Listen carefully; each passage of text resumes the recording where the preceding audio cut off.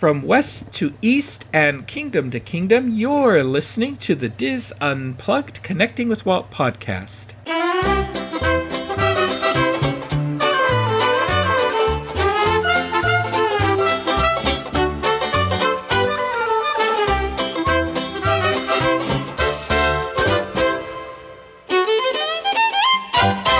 Connecting with Walt is brought to you by Dreams Unlimited Travel, experts at helping you plan the perfect Disney vacation.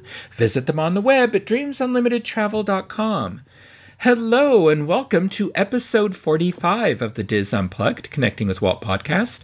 I am your host and Diz historian Michael Bowling, and I am joined by my co-host, producer, and good friend Craig Williams. Craig, how are you this week? I'm doing great. How are you, Michael?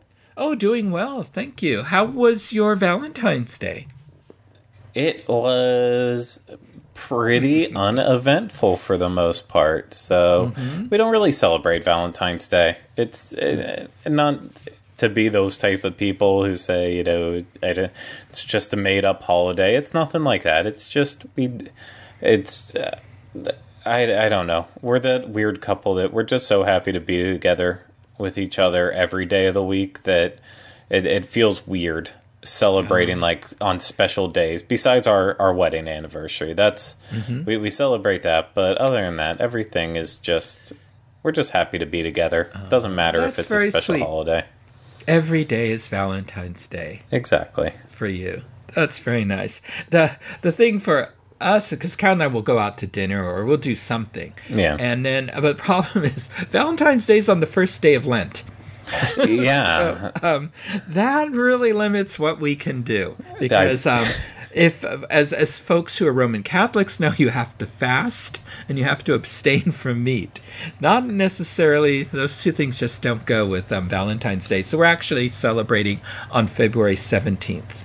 So, That's smart. Yeah. Yeah. So, but I have, I gave Carol flowers and a card and a couple little things. And no, that's I didn't think about that this year. That's really bad timing. So, because I went to school at a Catholic college. I wasn't raised Catholic, but I went to school, college at a Catholic college, and so like I was always fired up on the day on Fridays during Lent and then Ash Wednesday because me and my other friends who weren't Catholic, we'd be the only ones who were like in line for all the meat and hamburgers that they would serve in the cafeteria, and everyone else is waiting on fish.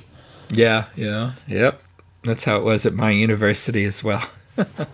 So, well, Craig, have you been enjoying the Winter Olympic Games in South Korea? I actually really have. So time-wise, it kind of worked out for me. My wife, unfortunately, had surgery on the Wednesday before the game started. And so, she was just discharged from the hospital right afterwards.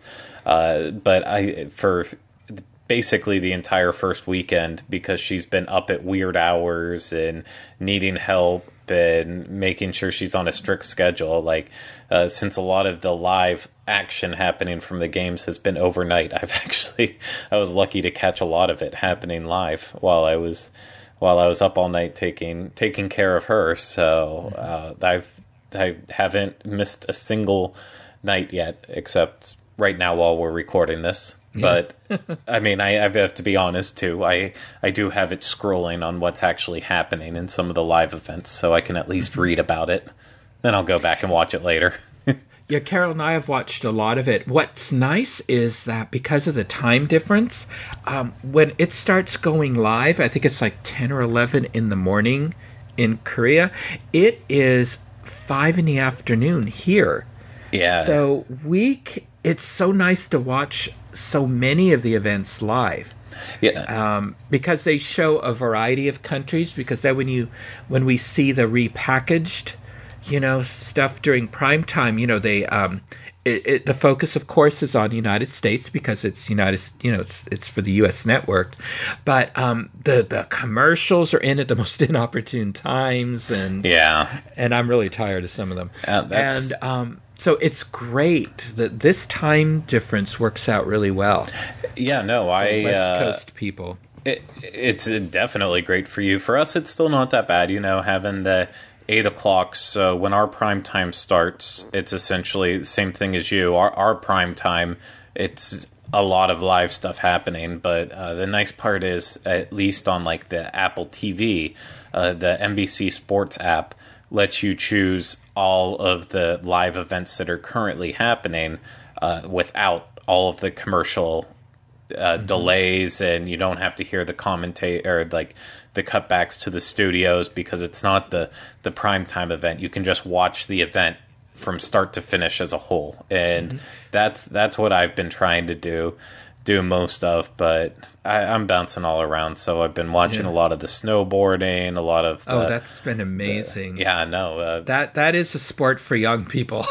it absolutely is. And as of when we were recording this, Shaun White just won the gold for men's half pipe. So I think now, after it's all said and done, the 4 snowboarding events, every gold medal was won by an American, which is really awesome. But I enjoy it all. Like, I love watching curling, like everyone else. It's just such a fascinating sport, and it is.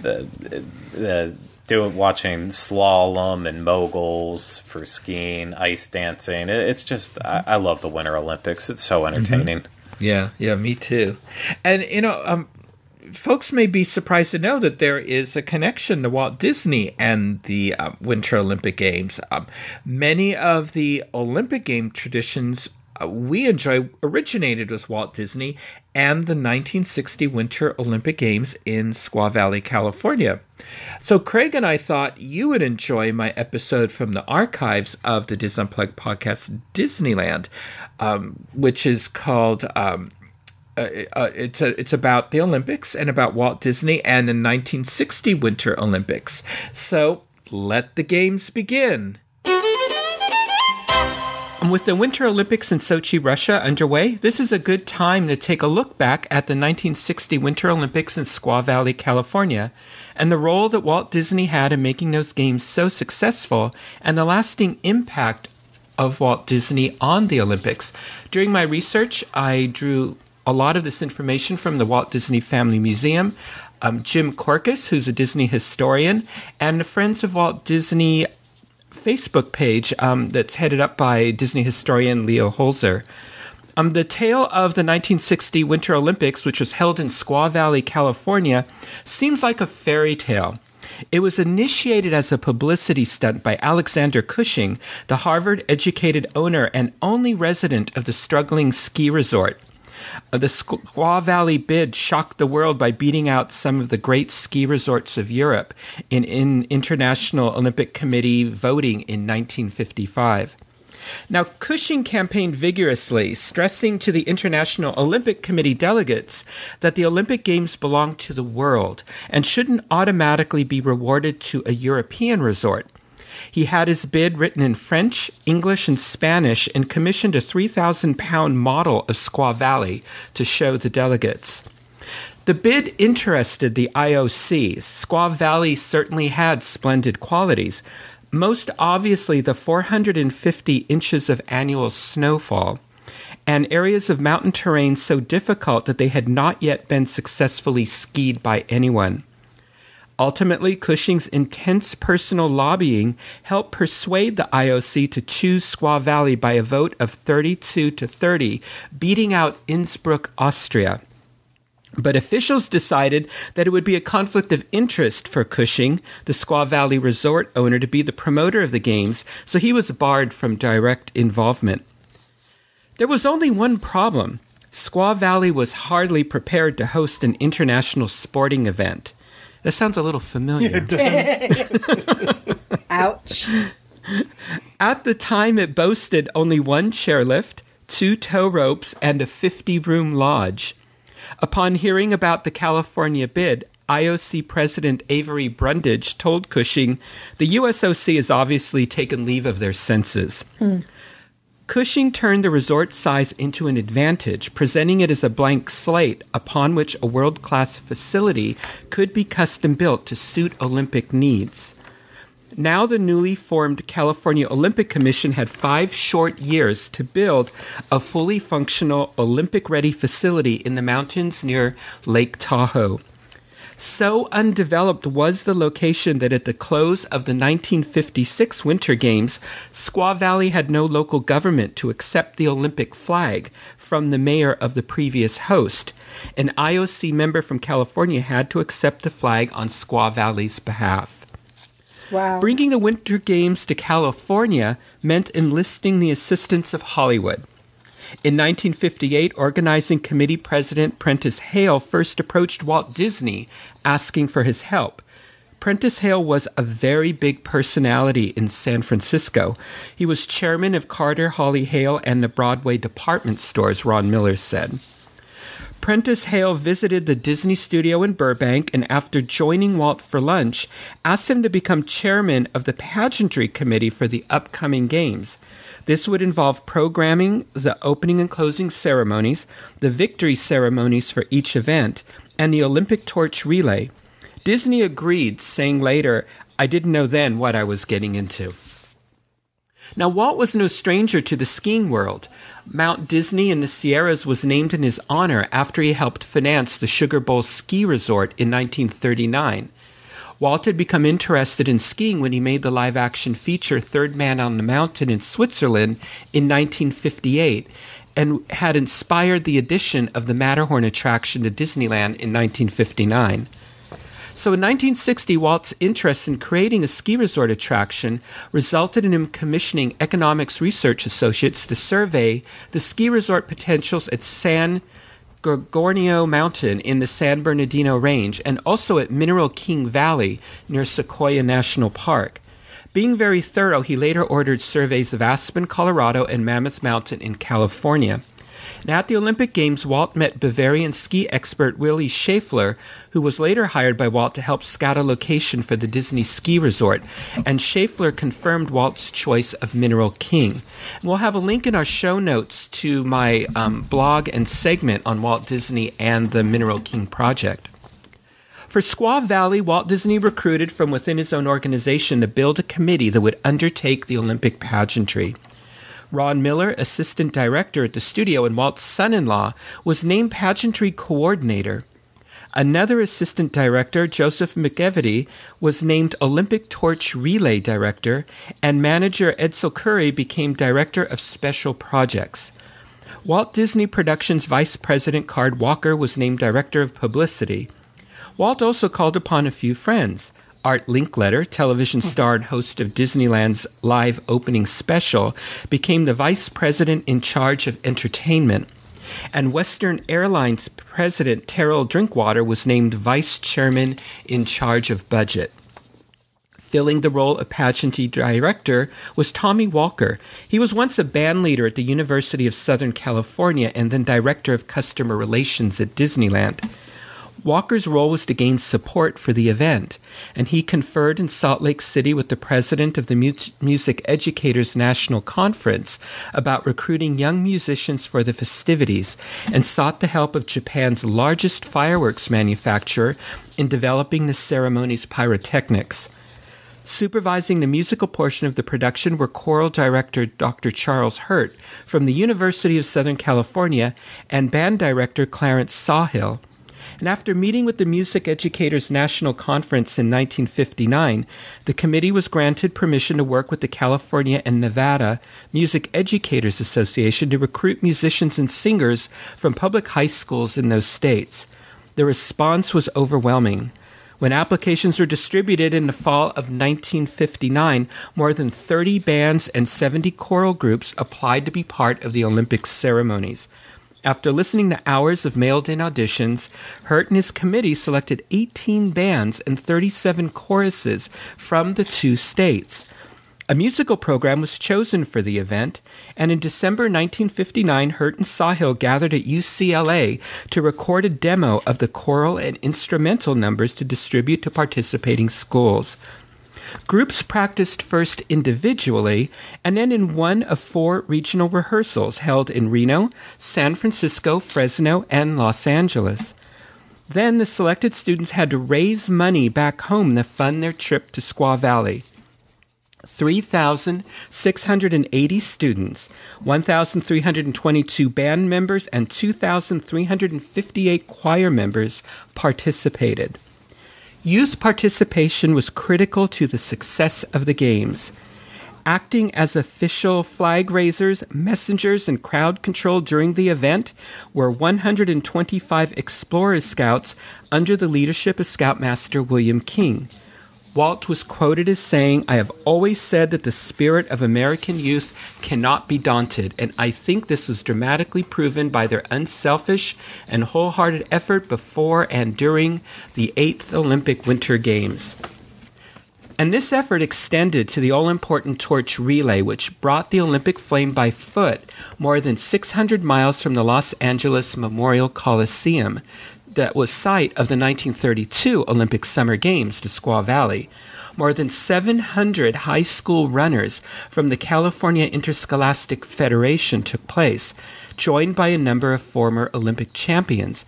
The athletes were each assigned 1-mile sections of the route where they practiced by running with 8-pound shot puts. Now, meanwhile, the effort to build an Olympics-worthy resort out of the wilderness was underway. It is estimated that 2,000 visitors a day arrived in the summer of 1959 to tour the construction site, and Walt made several visits to coordinate the entertainment efforts. The Disney Company leased a home in Squaw Valley to house the people working on the Olympics, as well as the celebrity guests. Walt leased an adjoining home for his family, and Ron Miller worked on the project on and off for about 6 months and lived in Squaw Valley with his wife Diane and their 3 small children at the time, Chris, Joanna, and Tammy, for 2 months. In January and February, Walt and Lily came and went, and Diane's sister and brother-in-law, Sharon and Bob Brown, also visited. Now, these Olympics were after Walt's own heart. They were full of innovations and firsts. Now, previous Olympics had lodged guests and athletes in local hotels and homes, which really surprised me when I found that out. But the remote location of Squaw Valley required the construction of custom-built housing for participants, making it the very first Olympic village, consisting of 4 dormitories. Artificial ice was used for the first time in Olympic history for the skating events. Waste heat from the refrigeration plant was used to heat buildings, melt snow from roofs, and provide hot water. Other innovations included new timekeeping equipment capable of measuring time to the 100th of a second. IBM supplied 15 technicians and 2 Ramic computers to tabulate results and output data in English and French. For the first time, television rights were sold for the games, with CBS buying exclusive rights for $50,000. The network eventually broadcast 31 hours of coverage during the games, and when officials needed to consult tape of an event to determine whether a skier had missed a slalom gate, it inspired the concept of instant replay. Nice. Mm-hmm. Yeah, so there was a lot of firsts in this that we still use today. And the Disney team did everything it could to make the games memorable for athletes, spectators, and TV audiences. Now, the look of the games was heavily influenced by Disney artist, designer, and Imagineer John Hench, who was named decor decorator. At Walt's suggestion, inspired by the ancient Greek custom of commemorating Olympic champions with marble sculptures, Hench designed 30 16-foot snow-looking statues for placement along the Avenue of Athletes and in other significant locations throughout Squaw Valley. To learn about snow sculpting techniques, Hench visited the Dartmouth College Winter Carnival and Ice Festival in February of 1959, as well as a similar event in Quebec. He then designed the statues, which were then created by Floats Incorporated of Pasadena. 9 of the statues were female, 4 skiers, 3 figure skaters, and 2 speed skaters. Amongst the 21 male statues were 9 skiers, 7 hockey players, 3 speed skaters, and 2 figure skaters. 2 larger 24-foot statues, 1 male and 1 female, were created to flank the Tower of Nations. The tower, another Hench design, stood 79 feet tall and 20 feet wide. Suspended upon the metal grid which composed the tower's frames were the Olympic rings as well as 30 aluminum crests, each 5 by 6, denoting the participating nations. The tower marked the staging area where the closing and opening ceremonies were held, as well as the medal ceremonies for each competition. This was another innovation for the Games, as victory ceremonies had not always previously been held for public viewing. Now, around the area occupied by the Tower of Nations were 30 aluminum flagpoles, one for the 30 participating nations. The effort to build the Squaw Valley facilities was an expensive one, so sponsorships took on an importance previously unknown in Olympic history. To help offset the tens of millions of dollars in construction costs, corporations, cities, and individuals were approached to sponsor individual flagpoles and snow sculptures. Sponsors' names were engraved on the items, and they were allowed to claim them after the games had ended. For $2,000, one could purchase one of the snow statues. Palm Springs, Pasadena, Burbank, and Inglewood were among the cities that agreed to do so. Today, some of the flagpoles can be found in locations, and I bet you all know where one is. At the Walt Disney Studios Commissary in Burbank. Oh.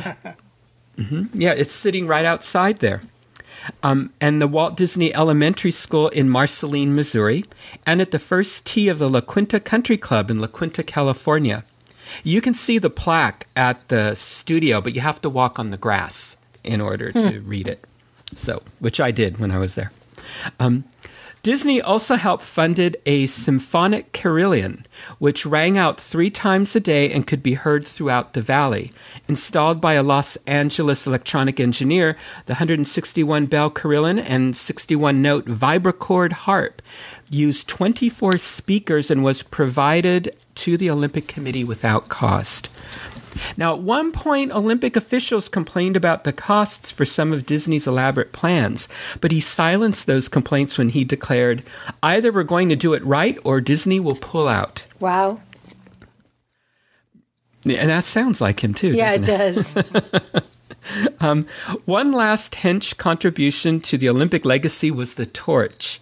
While torches had been used in previous games, Hench completely redesigned the version used in 1960 to make it easier to carry and stay lit. Subsequent games have adapted their torches to local cultural traditions, but their overall forms can be traced back to Hench's design. The 1960 torch is on display at the Walt Disney Family Museum at the Presidio of San Francisco, along with a pennant, poster, and 1960 Olympic pins. So see, pin trading goes all the way back to the 1960 Olympics. Yet all did not go smoothly in the run-up to the Games. Walt had originally announced plans for the torch to be flown from Olympia, Greece by jet airliner to Los Angeles, but the Greek Olympic Committee did not receive a request to ignite the flame at Olympia until January 1960 and refused to do so for logistical reasons. A last-minute shuffle in the plans meant a return to the ritual followed during the 1952 Winter Games in Oslo, where the torch was ignited at the chalet of Norwegian skiing pioneer Sondre Nordheim. Also uncooperative were officials in Melbourne, Australia, site of a recent Olympics, to whom Disney technicians wrote for a formula that could fuel the torch throughout the Games. The Australians refused to divulge their secrets. So Disney staffers had to concoct their own fuel mixture. Even the bird community caused trouble. Squaw Valley was the first Winter Olympics to feature a release of doves at the opening ceremony, but it was worried that doves would linger in the valley and freeze to death. So homing pigeons were recruited to play the role of doves of peace, since they would know to leave the valley and return home after they were released. This troubled the fellow in charge of the ice rink, though, who was wary of releasing thousands of nervous birds over his pristine ice. So the schedule of events was shuffled so that the ceremonial cannons would fire only after the pigeons had been released and were heading for home. I guess they didn't want to scare the poop out of the pigeons with those cannons. Only so much a Zamboni can do. Yeah, really.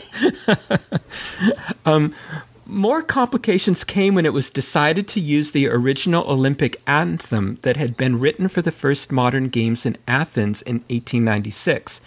The Disney musical department attempted to obtain a score from Olympic headquarters in Switzerland to no avail. I'm always amazed. It's amazing to hear how uncooperative all these countries were, because all you hear about now is the Olympic spirit and of cooperation. Eventually, Disney was able to track down a copy in Japan, but it was in Japanese, and they had to decipher it as best they could. Hensch's giant snow statues encountered trouble on the way from Pasadena. A tarp on one of the diesel trucks transporting them came loose, and its exhaust covered the white statues with soot. So Bob Henry, executive vice president of Floats Incorporated, who had been tasked to build and deliver the statues, was forced to find a way to wash them as quickly as possible. After delivery, 100-mile-an-hour winds at the Olympic site blew one of the statues over.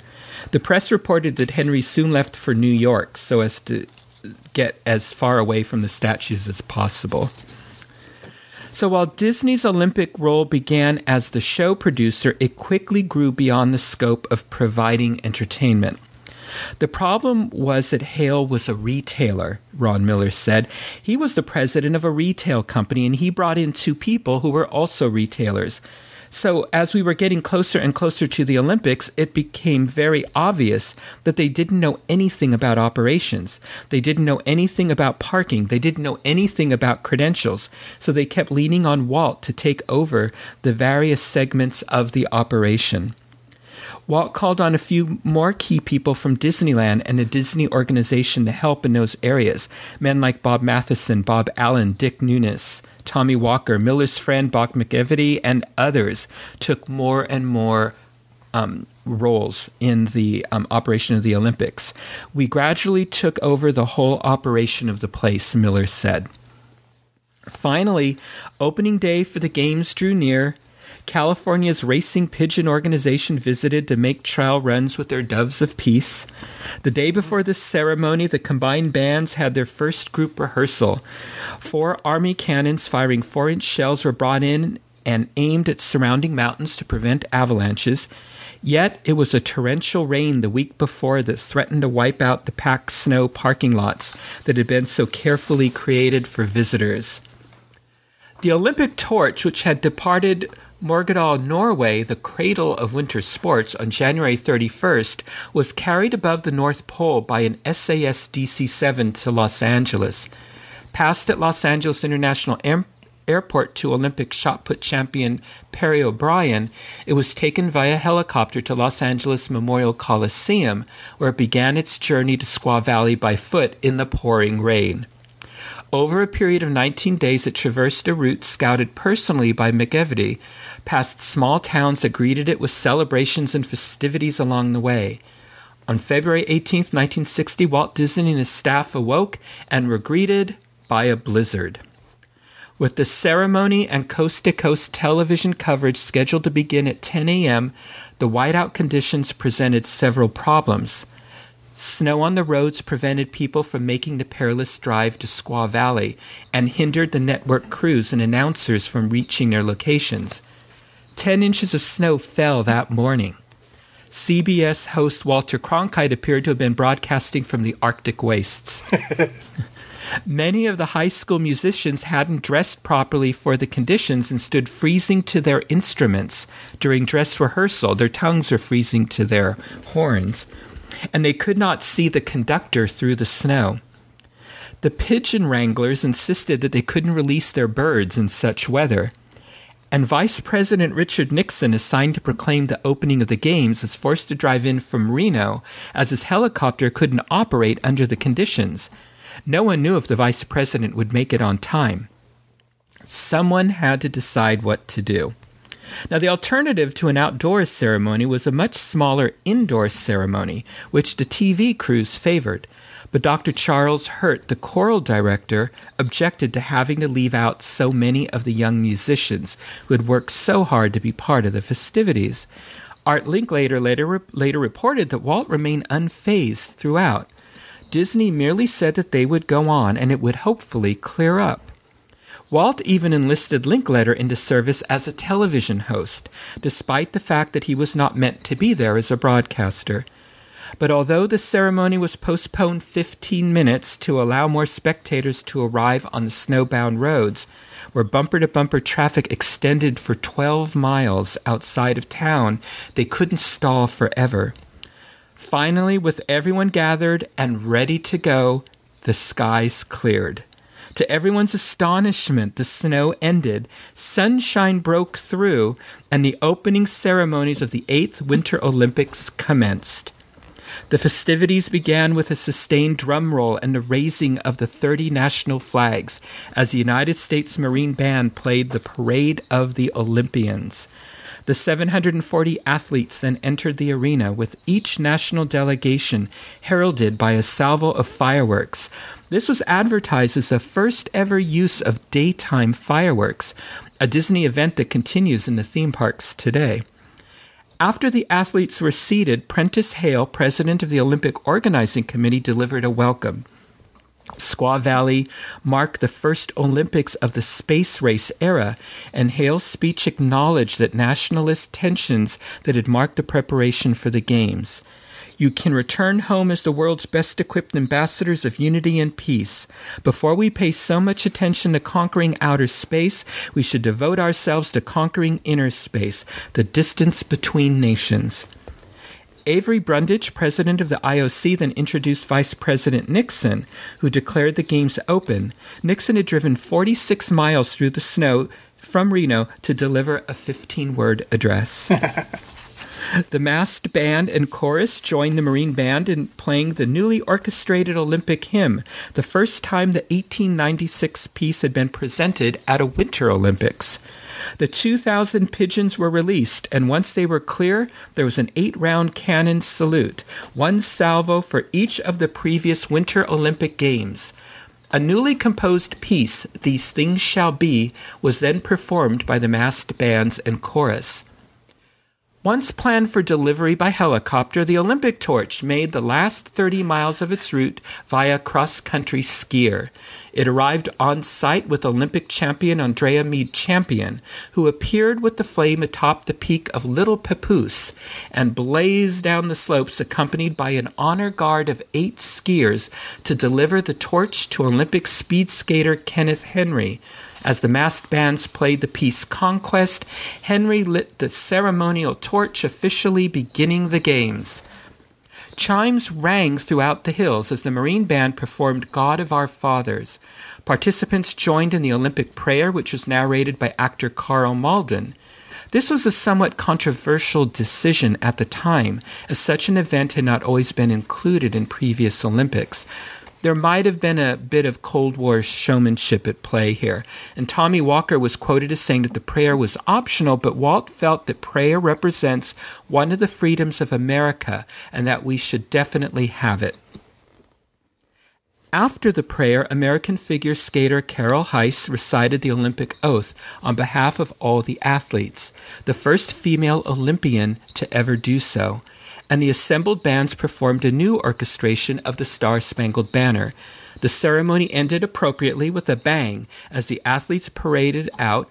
30,000 balloons were released and shells were fired that exploded with bursts of flags from each nation, which drifted back to Earth via parachutes. 5 minutes after the end of the ceremony, the snow began to fall once more. So that was Disney weather. I guess so. So whilst the 6,500 spectators fell short of projections due to the weather and traffic, the show delivered as promised.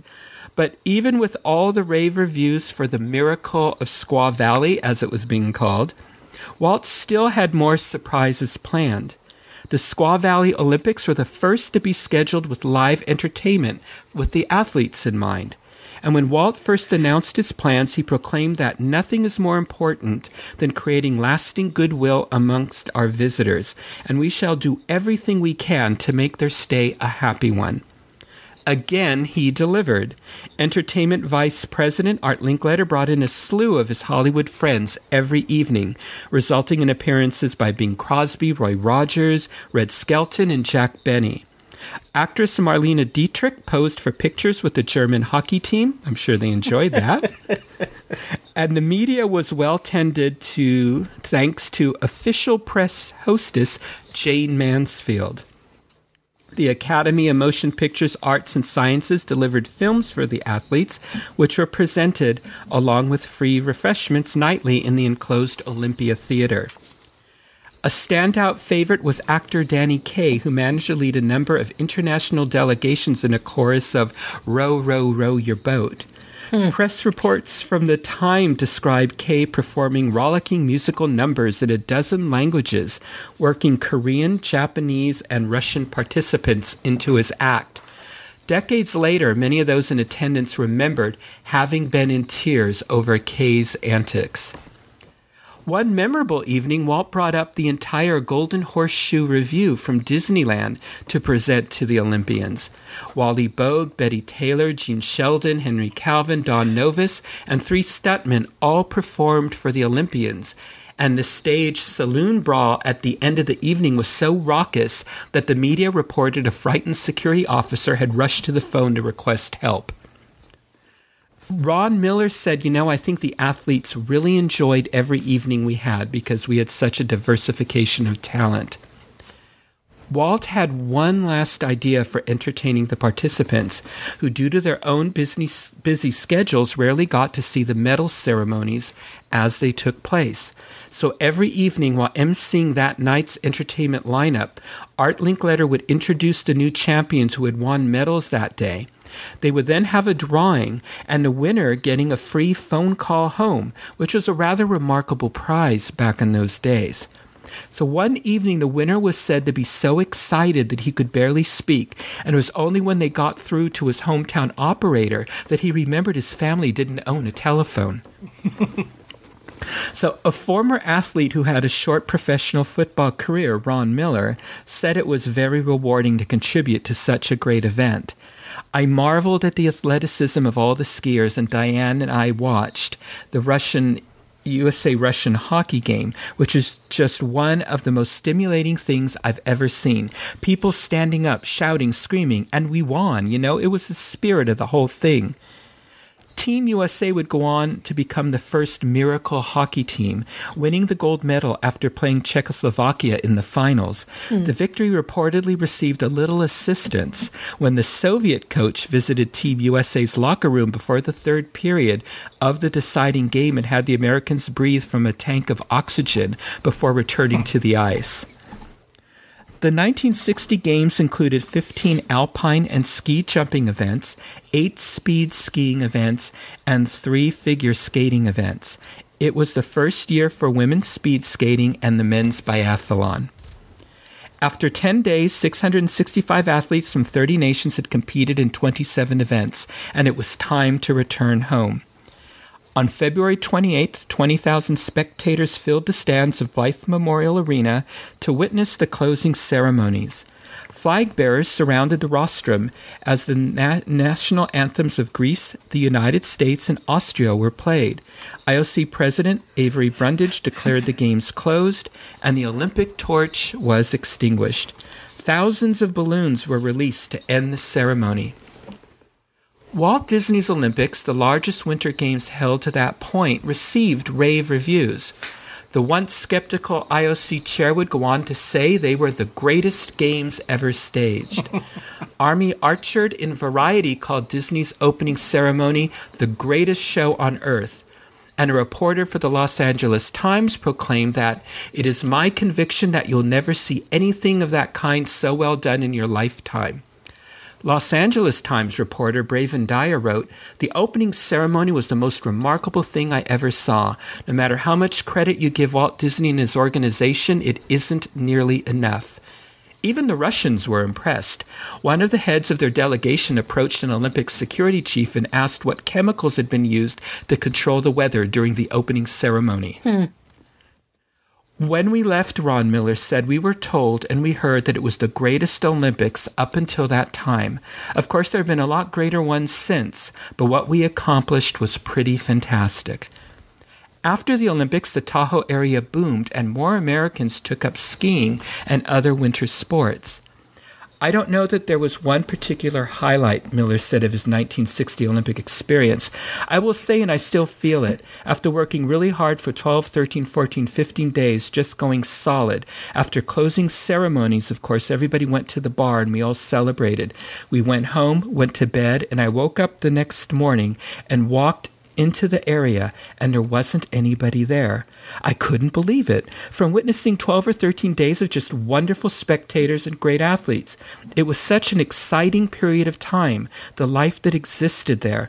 Then all of a sudden to wake up that one morning, and it was like a ghost town. It was really quite depressing. But he closed with a funny anecdote, recalling a returned visit to Squaw Valley with Diane more than a dozen years ago, and finding evidence of something Disney had introduced to Squaw Valley that was still there. Pigeons. We released all these peace pigeons, and some of them never left, Miller said. The 1960 Winter Olympics would influence the look and feel of the Games up to the current Olympics. Disney's efforts set new pageantry standards for all future Olympics. Many of Disney's team would contribute to future Olympics, most notably the 1984 Summer Olympics in Los Angeles. The events of Squaw Valley would also affect Walt. It marked the first time he had met the world outside of Disneyland and began the outreach efforts he would continue in 1964 at the New York World's Fair. It also sparked a concerted effort to build his own winter sports resort at Mineral King, a project he would pursue for the rest of his life.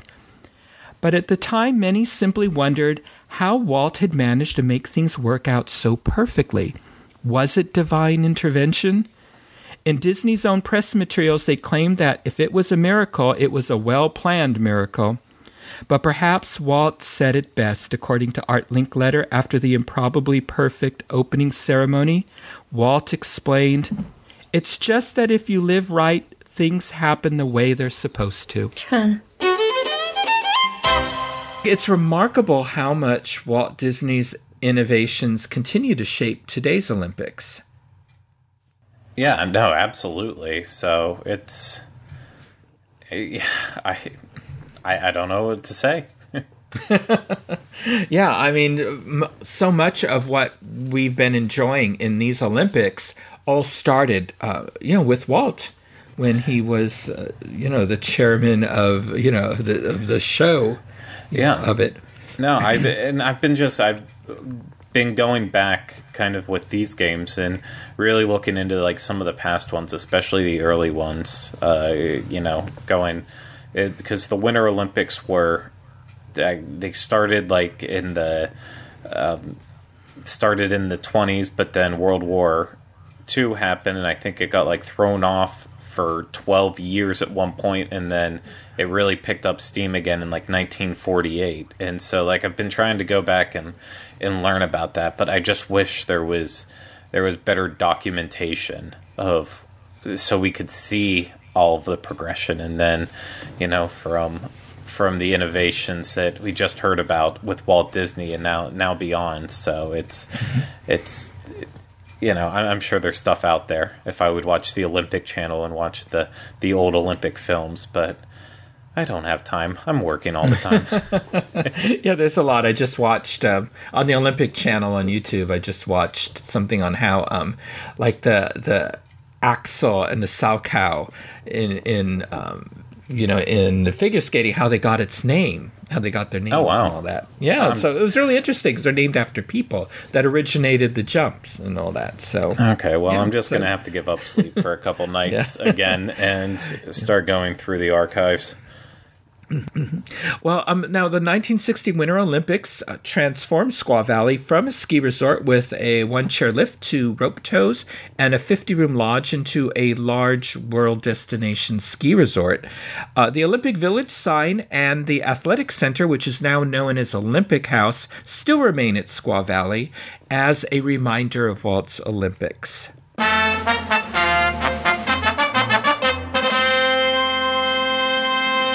Well, it's that time again for our This Week in Disney History quiz. And we have Jackie Gailey from the Diz back to challenge Craig on important events of the Walt Disney Studio and the Disney theme parks for the week of February 11th. Jackie, welcome back. Thank you so much, Michael. It's wonderful to have you back, and you've been with us now. This is our third week, and you're tied each week. You and Craig are tied, so this is it. We're going to see who comes out on top. But you're both, pretty equal here. So for our friends at home, the rules are so that you can play along. First of all, no Googling. Or binging or whatever, and you get 3 points if after hearing the question you do not want to hear the multiple choice answers, 2 points if I give you the multiple choice answers, or 1 point if you ask to have an incorrect answer taken away, or if your opponent gets the answer wrong and you can answer it correctly, you get a point. Okay. So, Jackie, since you're our guest, would you like to go first, or would you like Craig to go first? We'll let Craig go first this time. Okay, Craig, are you all set? I am ready. Excellent. All right, so this is February 11th. On February 11th, 1963, the Beatles record Do You Want to Know a Secret, which is based on a song from this Disney animated film. I'm going to go with Snow White and the Seven Dwarfs. Okay, well, what made you decide on that one? Isn't that the beginning of the lyrics to Someday My Prince Will Come? Yeah, it's the Wishing Well song. Yeah, do you want to know a secret? Right. Do you promise not to tell? We're standing by a wishing wells. Yeah. That's it. You sound just like her. It's uncanny. Once I'm getting over the flu, that's when my pipes are the best. You're right. This is a Lennon-McCartney song. Do you want to know a secret? For singing. Yeah, and this is for their upcoming Please Please Me record album. This song was mostly written by John Lennon, and it's sung by George Harrison. And what Lennon said about this song was, my mother was she was a comedian and singer, not professional, but, she used to get up in pubs and things like that. She had a good voice. She could do K-Star, who was popular at the time. She used to do this little tune when I was just 1 or 2 years old. Yeah, she was still living with me then. The tune was from this Disney movie, Want to Know a Secret? Promise Not to Tell? You are standing by a wishing well. So I had this sort of thing in my head, and I wrote it and just gave it to George to sing. So, excellent. So we're off to a good start here. So, Jackie, are you all set for your question? I am. This is for February 12th. The Toy Industry Association inducted this Disney personality into the Toy Industry Hall of Fame on February 12th, 2016. Ooh. Think about that for a minute.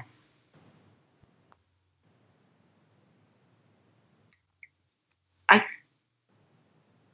vaguely thinking about a news story. I think I know who it is.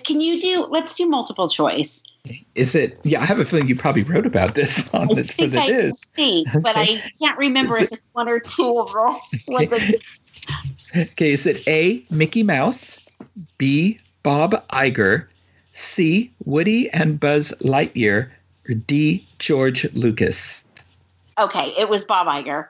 You're absolutely right. It was Bob Iger, the chairman and CEO of the Walt Disney Company. But there are 70 other people also at the time who are also included, and it did include Jim Henson and George Lucas. So anyway, excellent. So 2 points. So Craig has 3, Jackie has 2. Craig, it's back to you. Okay. For February 13th. Disneyland's ambassador, Melissa Taylor, and this Disney personality began a 30-day flight around the world to celebrate Disneyland's 30th anniversary on February 13th, 1985. Oh, lordy. I have a guess, but I just want to see if it's in multiple choice. Okay. Was it A, Snow White, B, Marty Sklar, C, Sleeping Beauty, or D, Mickey Mouse?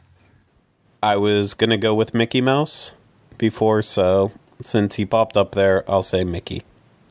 You are correct. It was Mickey Mouse. Excellent. Okay, so it's 5-2, and Jackie, here's your question. Oh, this is the Valentine's Day question. This Disney attraction officially opened on February 14th, 2009. Oh.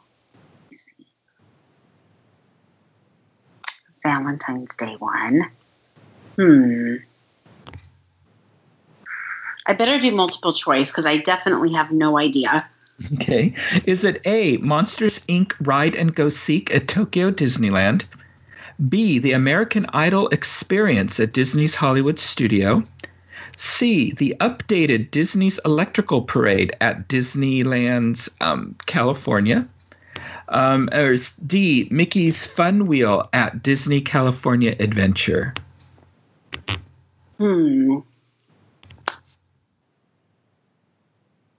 2009. We were getting ready to. We were planning our girls. We were planning our second trip to Walt Disney World about that time. I definitely don't know if it was Tokyo.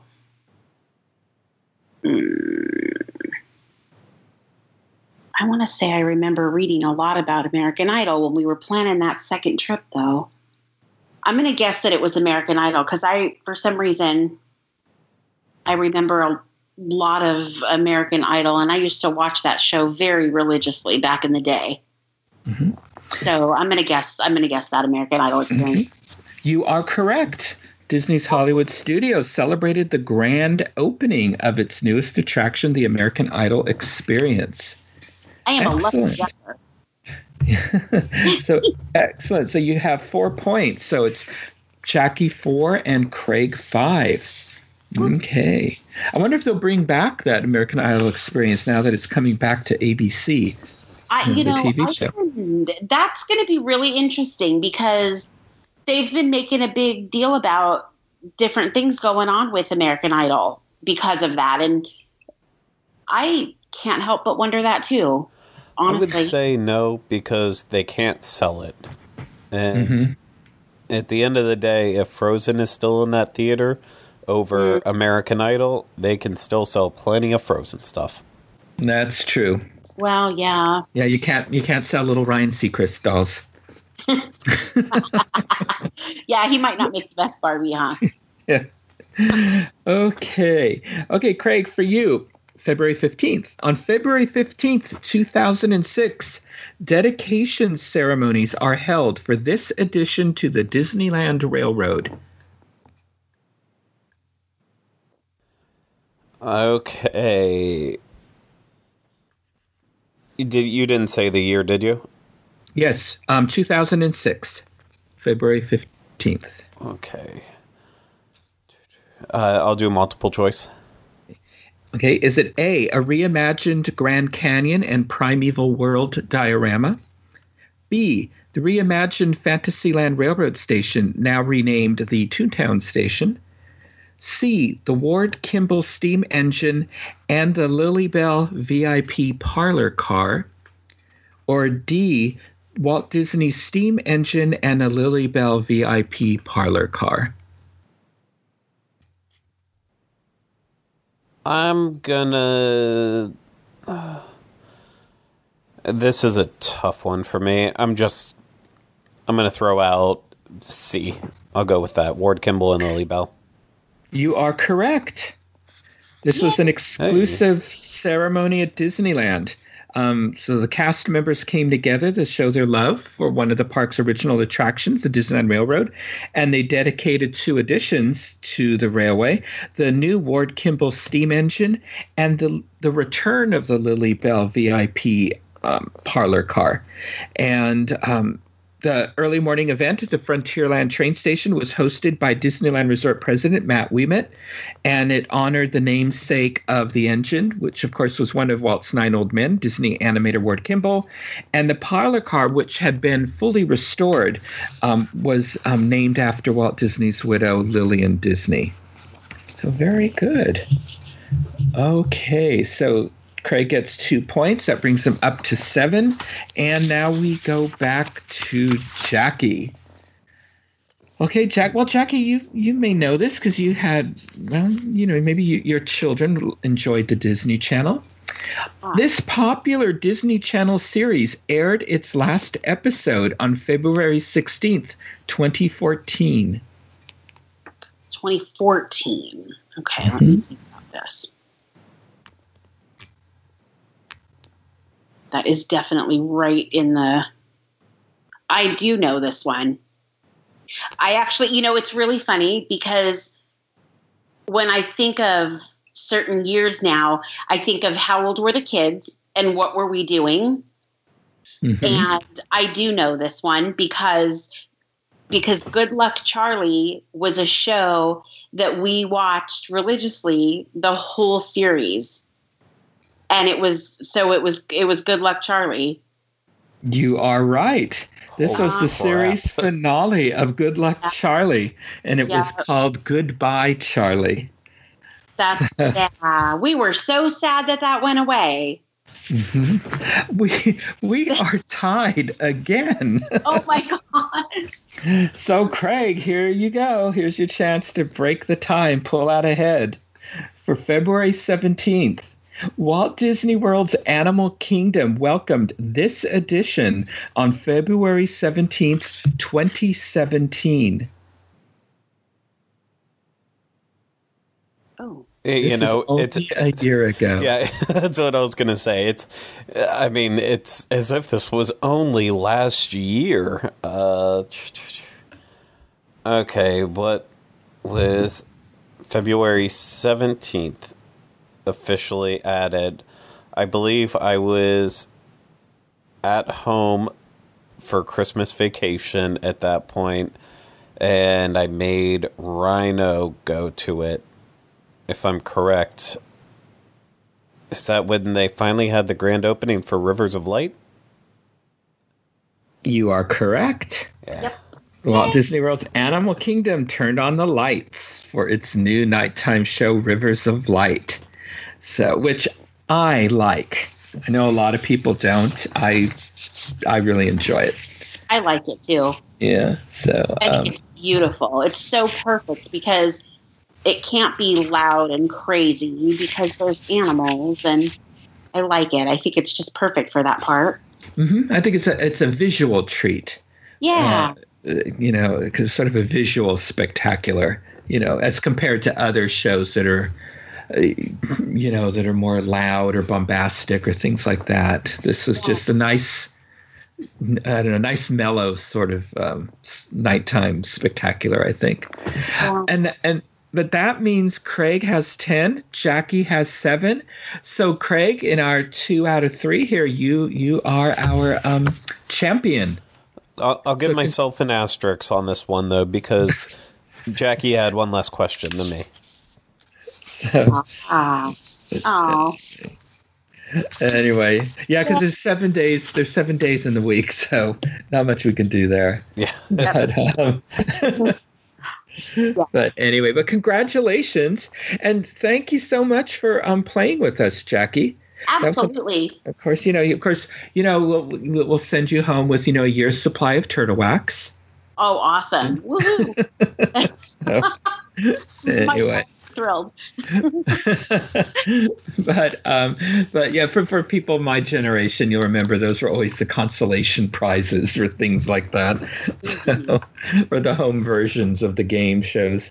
But thank you. This was a lot of fun, and great. And well, I hope you'll come back again sometime. I would and love join to. us. Great. Yeah. Well, thank you. And so that ends our This Day in Disney History quiz for this week. So we'll let you know who's going to challenge Craig next week.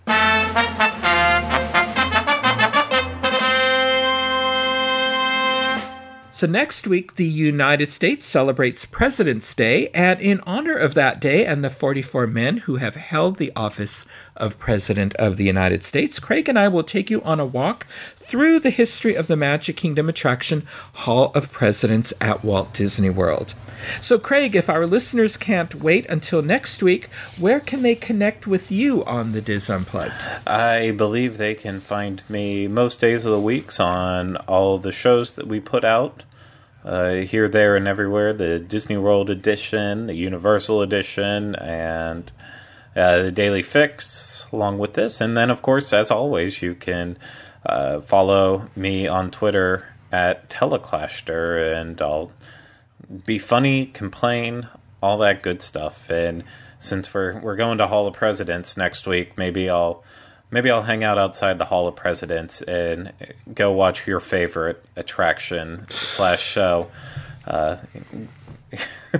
And vile little Muppets. But at least then, during the one show right afterwards, they encourage you to go inside the Hall of Presidents, and then it'll all just flow together. But I probably won't be doing that. But yeah, you can find me all those other places. So what about you, Michael? Anyway.